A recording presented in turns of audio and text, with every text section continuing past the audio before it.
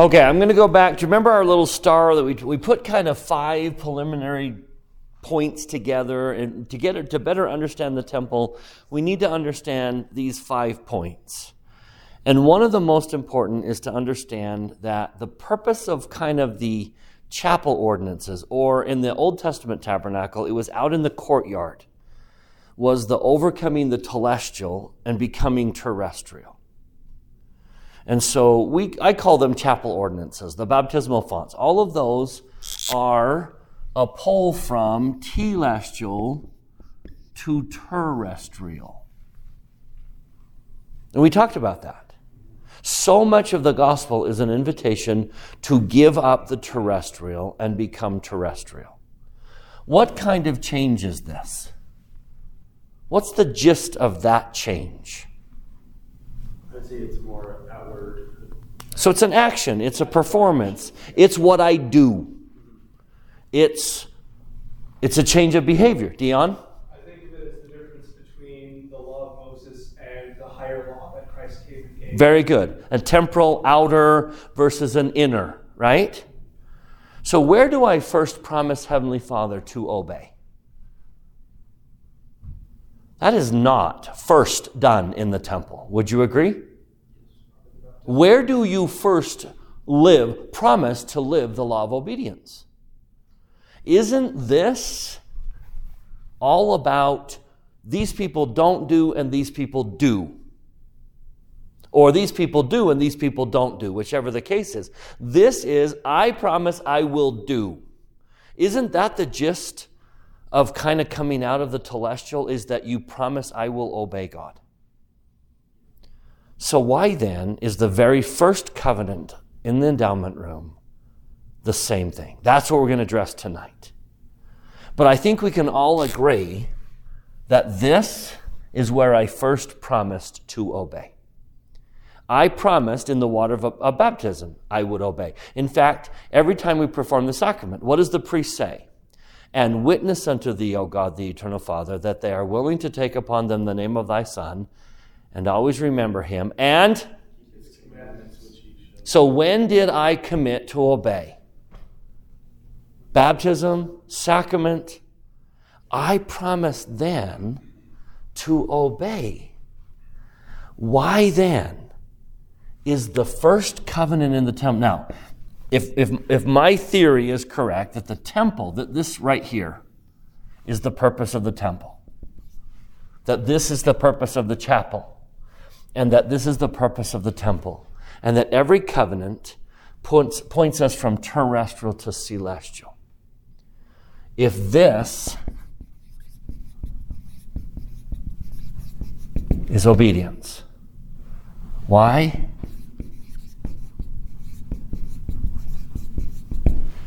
Is this obedience? And keep going. When do I promise to live the law of chastity? When do I promise to live the law of chastity? Can I even go to the temple if I'm not living the law of chastity? Is that door even open to me? If I am not living the law of chastity, can I even go into the temple? No. Living the law of chastity is required to even enter the temple. Why then do I promise to live the law of chastity? Now, I get that Heavenly Father's a God of repetition. I get it, and I get that repetition is good, and we repeat the sacrament covenant every single week. But we also believe that temple ordinances are higher. So, if there's a law of obedience that I covenant at baptism, what is the higher law of obedience? Do you see the question we're going to try and answer tonight? Can you ask that again? When do I promise to live the law of obedience? When did I first promise, make a covenant with God that I would live the law of obedience? Baptism. And every sacrament, what am I promising? And then I go into the temple, and the very first law I promise to obey is? Now, I get the repetition. I'm saying, I understand that he's repeating, but I also am claiming that the temple is a higher covenant. That's what we're going to talk about tonight. What is the difference between chapel law of obedience and temple law of obedience? Do you see the question? The same thing we're going to ask in a couple weeks. When did I promise to live the law of chastity? Can't even go to the temple without living the law of chastity, right? If I'm living outside the bounds of chastity, can I even have a temple recommend? No. And the fourth covenant I make in the temple is? Okay, so something funny is going on here unless we say, what's the elevated, higher covenant of the temple trying to do? So I wanted to ask the question first before we actually move forward, because I want it on your mind as we talk about. So going back to this transition from telestial to terrestrial and from terrestrial to celestial, what then is this change? What is the gist of asking people to get out of the terrestrial room and get into a celestial room? Get out of the terrestrial world and get into the terrestrial or the celestial world. Again, we're not talking terrestrial, telestial kingdom. That's a kingdom of glory that's someday, long from now. We're talking about the terrestrial and telestial worlds that are part of our mortal existence. And when we go through the temple, we symbolically go through the telestial world.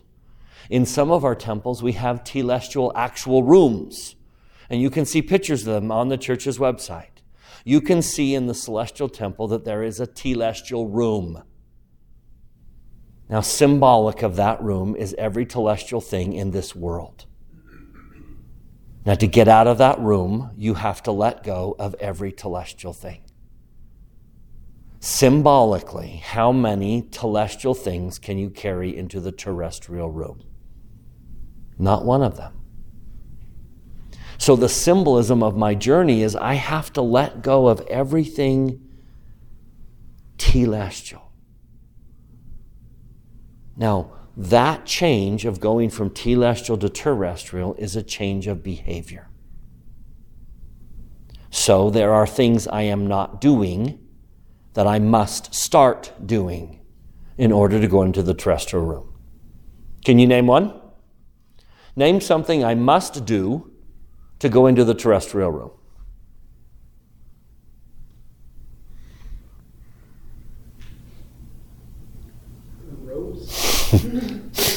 I must be honest. I must speak honestly. I must pay a tithe. I must. And so here are all the to-dos. All right, there are things I need to stop doing. Can you name something telestial people have to stop doing in order to go into the terrestrial room? You got to stop murdering. You got to stop committing adultery. You have to stop lying and cheating and stealing. In other words, this transition is an outward transition of action where I do or I don't do. So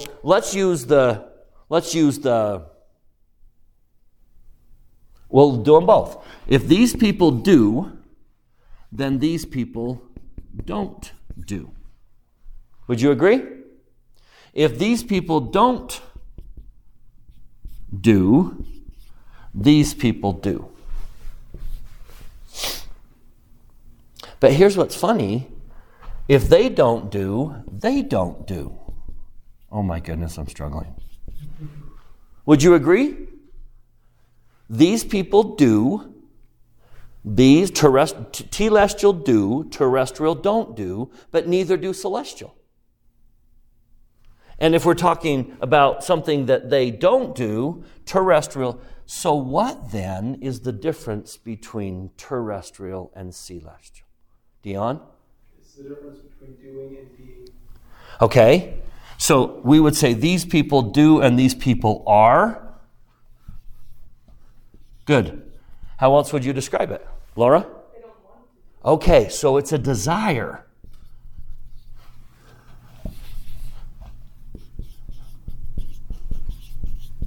So perhaps one of the greatest differences between terrestrial and celestial people is desire. Now, do you remember where we studied this? Where in the scriptures did we turn to talk about telestial, terrestrial, celestial? We turned to the Sermon on the Mount. Can I show you a funny pattern in the Sermon on the Mount? Go to, we did Book of Mormon version last. How about we do New Testament? Let's go to Matthew chapter 5.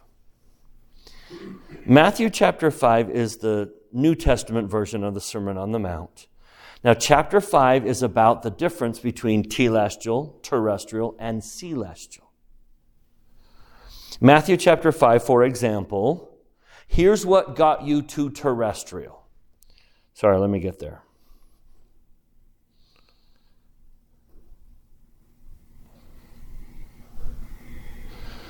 All right, Matthew 5, let's jump to verse 21.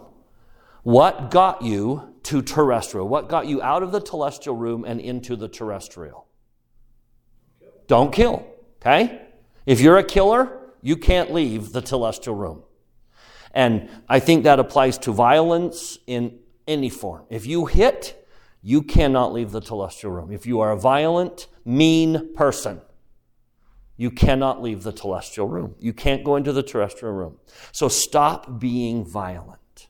Stop the action of causing harm to other people. Now, Jesus now says, let me get you out of the terrestrial and into the celestial. Verse 22. How do you get out of the terrestrial room?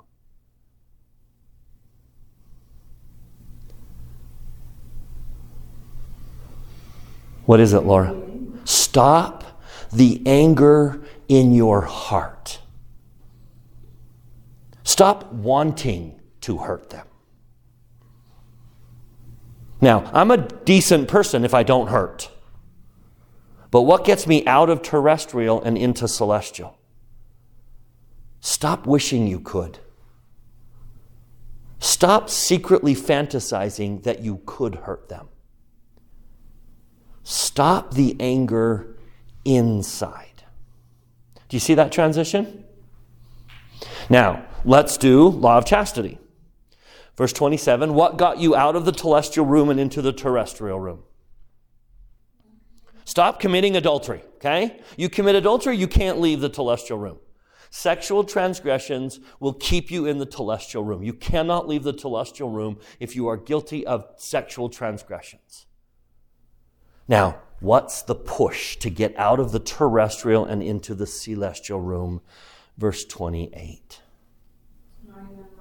Stop doing it in your mind. Stop thinking about it. Stop wishing you could. Stop fantasizing. So, these people commit adultery. These people don't commit adultery. And these people don't think about it. See the pattern? We did this weeks ago, so we won't go through all of them. But how about verse 28 or 38 and 39? Eye for an eye. What is it about Harriman that causes my allergies just to freak out every time I come? I was fine when I got here, wasn't I?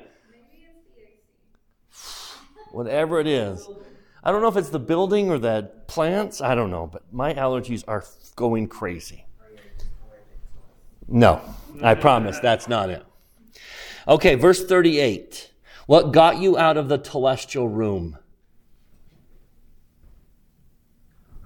Stop getting revenge. Stop poking out their eye because they poked out yours. Stop stealing teeth because yours were stealing. You're stolen. Stop getting even. What will get you out of the terrestrial room and into the celestial room? Verse 39. Don't return evil for evil. So telestial people poke out eyes and steal teeth. Terrestrial people only poke out eyes and steal teeth if you poked out mine and stole mine. That's fair, that's even. What will get you out of the terrestrial room and into the celestial? Stop revenge in your heart. Stop returning evil for evil. That's hard to do, isn't it? So, these people poke out eyes and steal teeth. These people don't. But these people, they don't. Do you see? One more. Verse 43, thou shalt love thy neighbor and hate thine enemies. You'll love the people that love you and hate the people that hate you. That's terrestrial. Celestial people just love themselves and hate everyone. Very much so, right? Celestial people only love themselves. Everyone else is their enemy because it takes away from me. Terrestrial people love the people that are nice to them and hate the people that are mean to them. It's easy to be terrestrial. Celestial people love everyone, even the people who don't deserve my love. Are there people who don't deserve your love? Haven't earned it, don't deserve it, shouldn't receive it. And when you say, I give it to them anyway, that's a celestial act. If Heavenly Father only loved me when I deserved His love, I'd be in big trouble. He says, I'm going to give it to you no matter what. Do you see the terrestrial, celestial, telestial? Now, here's the thing that fascinates me as we go to the next chapter. He drops the telestial. He says, let's not have this discussion.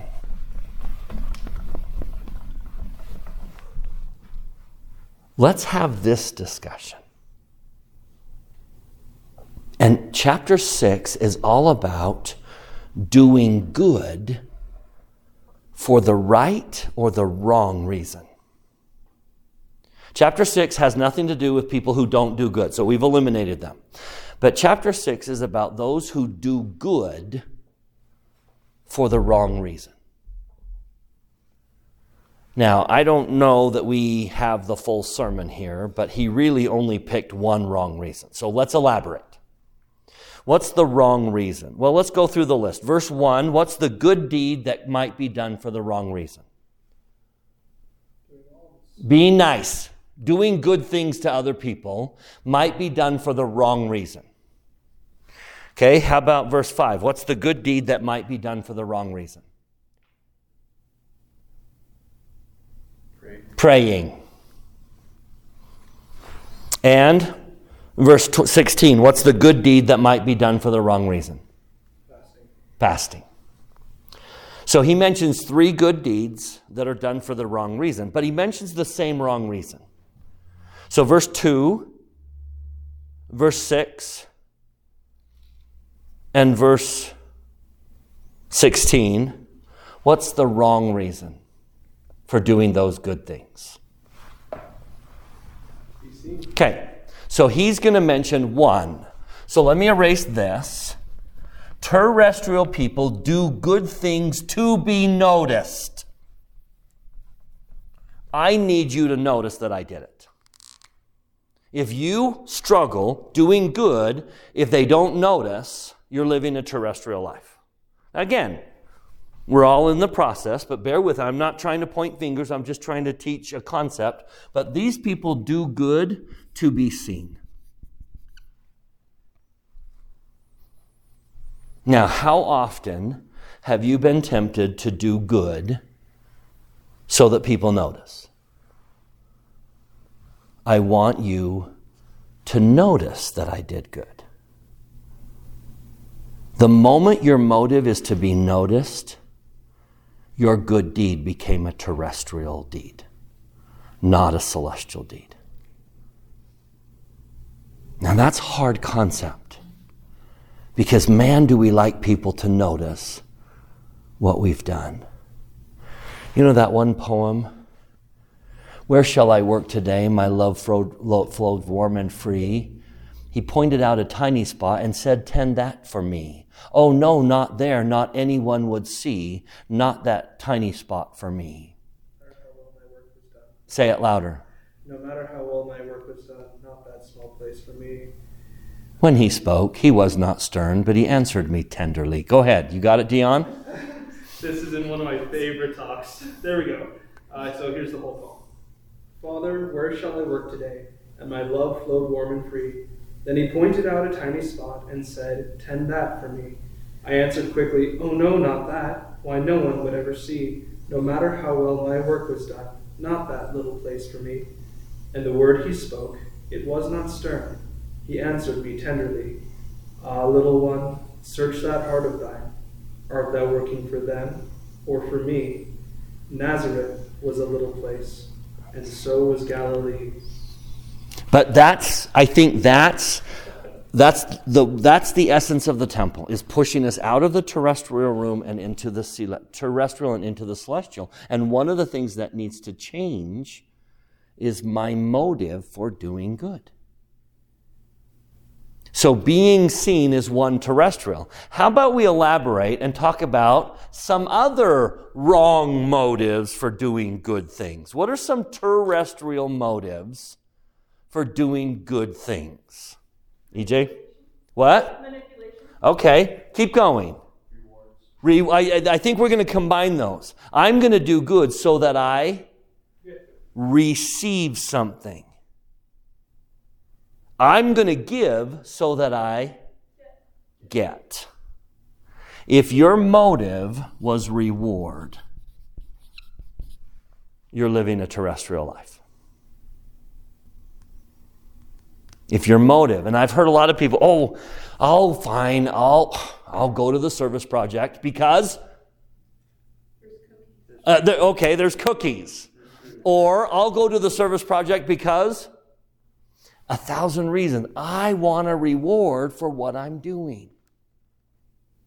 Now, related to that is this idea that if I do good, I put God in my debt.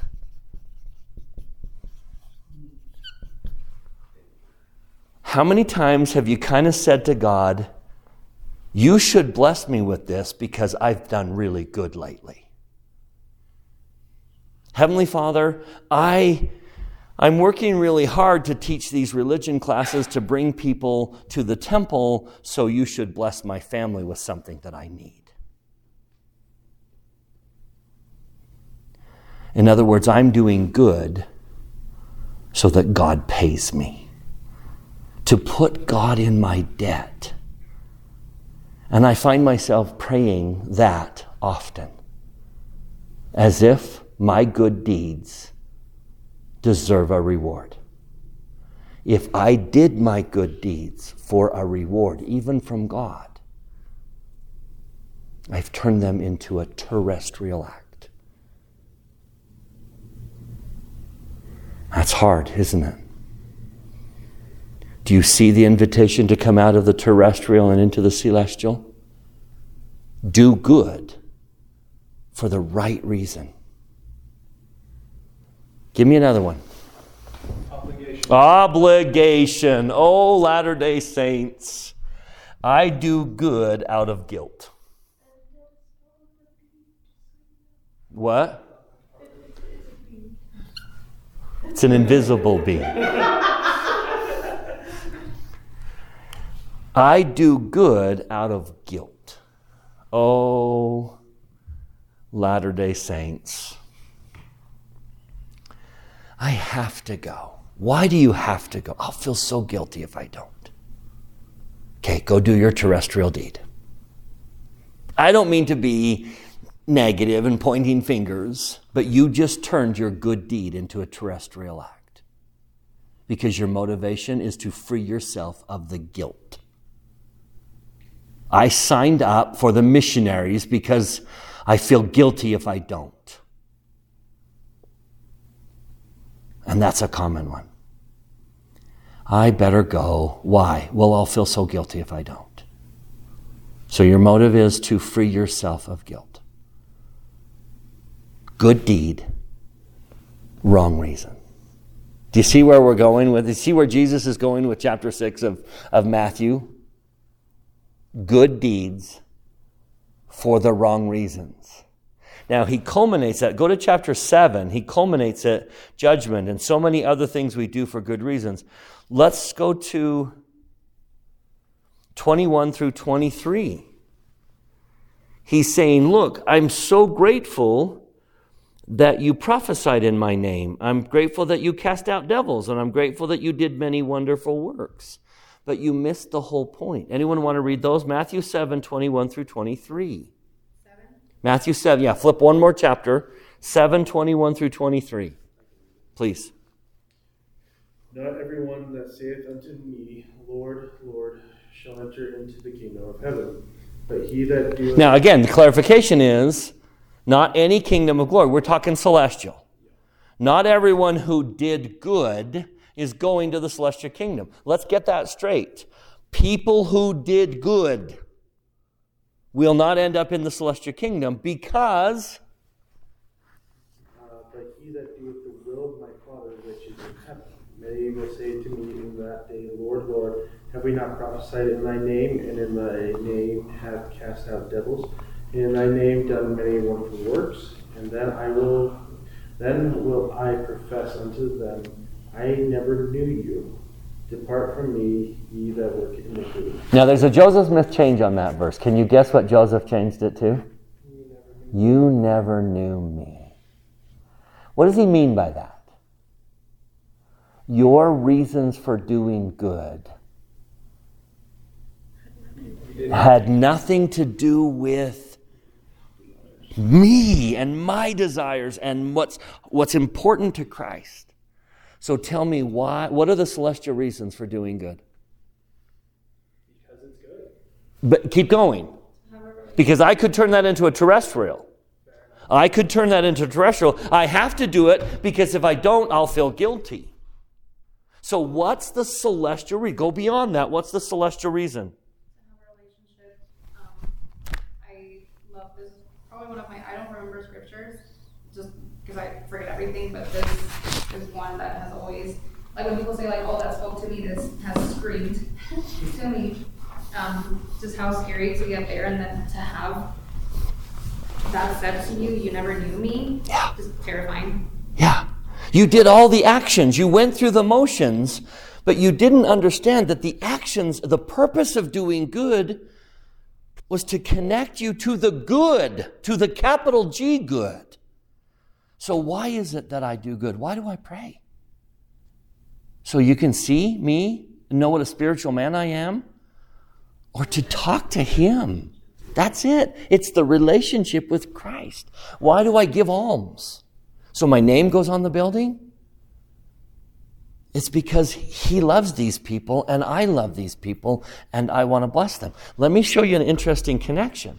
The people who got to the tree, some of them didn't stay and some of them did stay, right? In Lehi's dream,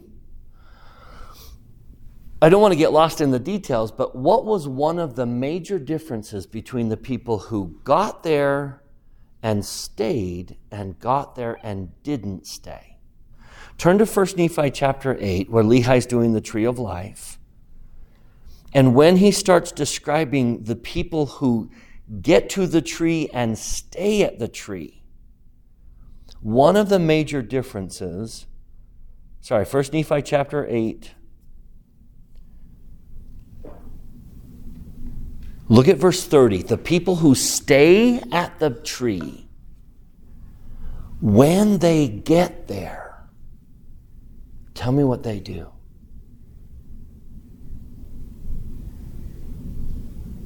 They fall down. Because Just the sheer joy. their connection to Him. So why did the others get there? Because they kept all the commandments. They did. Duty, obligation, blah, blah, blah, blah, blah. Why did the people who stay get there? Because of Him. Do you see the difference? The terrestrial motive for doing good is pointed at me. The celestial reason for doing good is pointed at Him. Now, back to the question. We can finally answer the question. I covenanted to obey the law of obedience, to keep the law of obedience back here. I promised to live the law of obedience. Then I go into the endowment room, and the very first covenant I make is to live the law of obedience. Do you now see the difference? What is it that you covenanted in the temple that was up and beyond what you covenanted in the baptismal font? In the baptismal font, I said, Lord, I'll do whatever you ask me to do. What's different in the temple? Do you see it yet? Tell me what's different.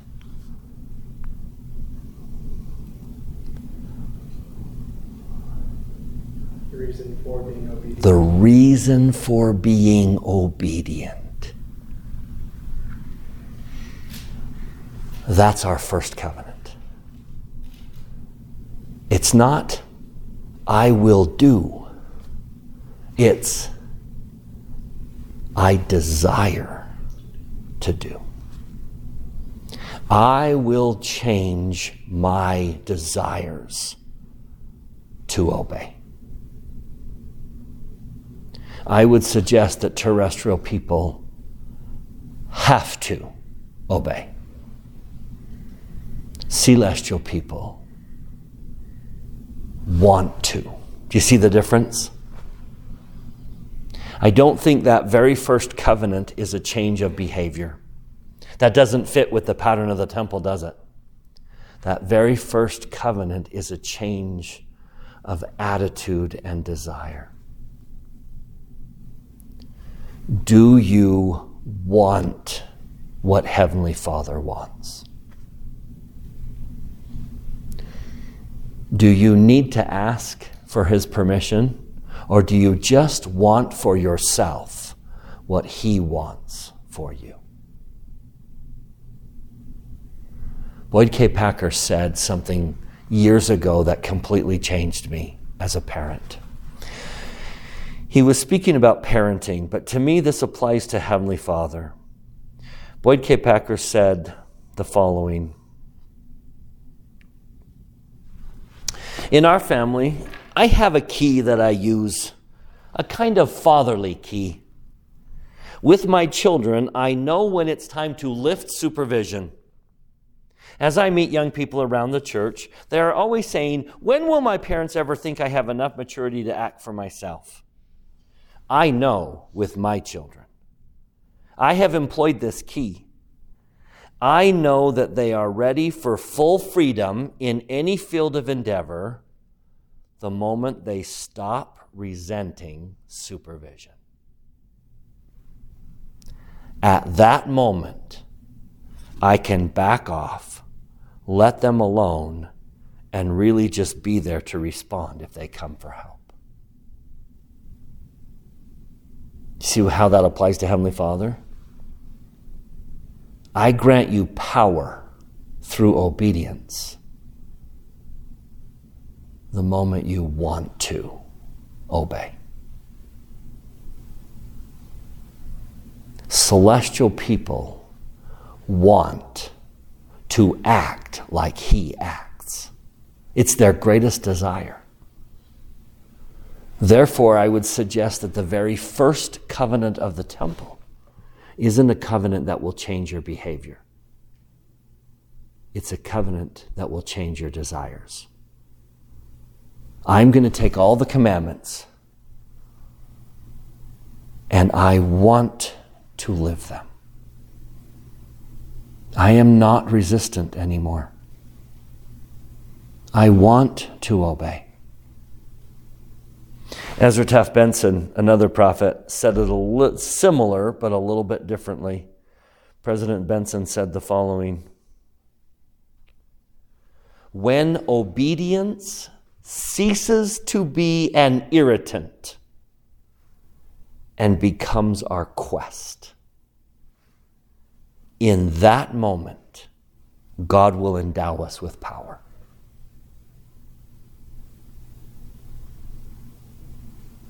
When obedience ceases to be an irritant and becomes our quest,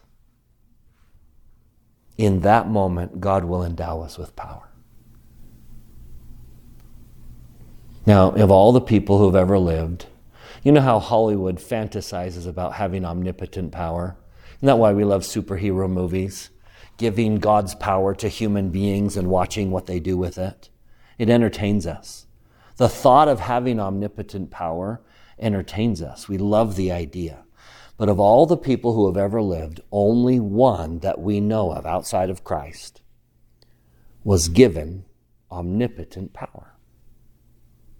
Only one. There is in the Scriptures the record of God giving his omnipotent power to one human being. Perhaps, I believe, one of the greatest prophets who has ever lived.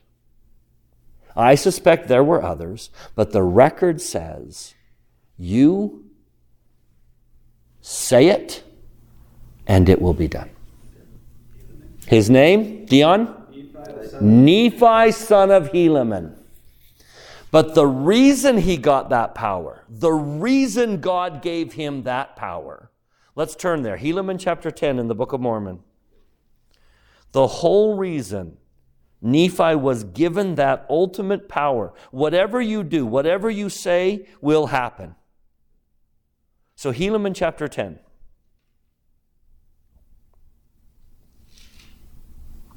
Let's see it. Verse 5. I will, right in the middle, I will make thee mighty in word and in deed, in faith and in works, yea, even that all things shall be done unto thee according to thy word. Whatever you say will happen. Skip the end.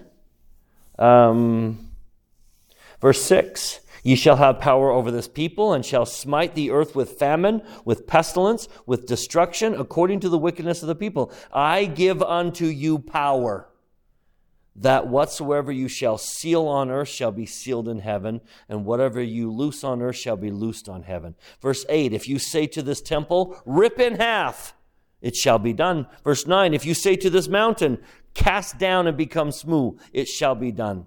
If you say that God shall smite this people, it shall be done. He was just given omnipotent power. And the whole reason, end of verse 5, was why? You want what I want. The moment I want what God wants, I get his power. But I should not have his power until I want what he wants. What's the first thing that Nephi does with his omnipotent power? He calls for a famine so they repent. What kind of person has he become? Just like God. Now, my invitation to you is to see the first covenant of the endowment differently than you've ever seen it. It is not an invitation to change your behavior. That should have happened in the baptismal font. That should happen at the sacrament table. In the temple, it is an invitation to change your attitude about his commandments. Now, I know you all have favorites. We all have favorite commandments that I don't have a problem obeying. I'm not talking about those. I'm talking about the ones you don't want to obey. The covenant of obedience in the temple is, I am going to change my desire so that I want what God wants. I feel what he feels. I desire what he desires. I want to keep his commandments. I want to live as he lives. And there's covenant number one. Will you obey? Great, get baptized. Will you seek obedience? Will you make sure obedience stops being an irritant and becomes a quest? Then you get out of the terrestrial room and you get to go into the celestial room. One last scripture is coming up, and come follow me. Go to 2 Corinthians chapter 3. This beautiful verse. In the Old Testament, where did God write the law? Almost as if, where did he have to write the law? 2 Corinthians, so New Testament, 2 Corinthians chapter 3. In the Old Testament, verse 3, where was the law written? Where did it have to be written? Big stone tables, right? Printed right in front of them. It had to be written on their doorposts. It had to be on little scrolls that they put on their forehead. The law had to be written everywhere so they remembered. But where does God want the law? Verse 3, where does he want the law? Written on the fleshy table of my heart. He doesn't need, I want to be the person he doesn't need to remind. Because I want to do what he wants me to do. When I have become that person, I am freed from the terrestrial room and I get to go into the celestial room. And I say that in the name of Jesus Christ, amen.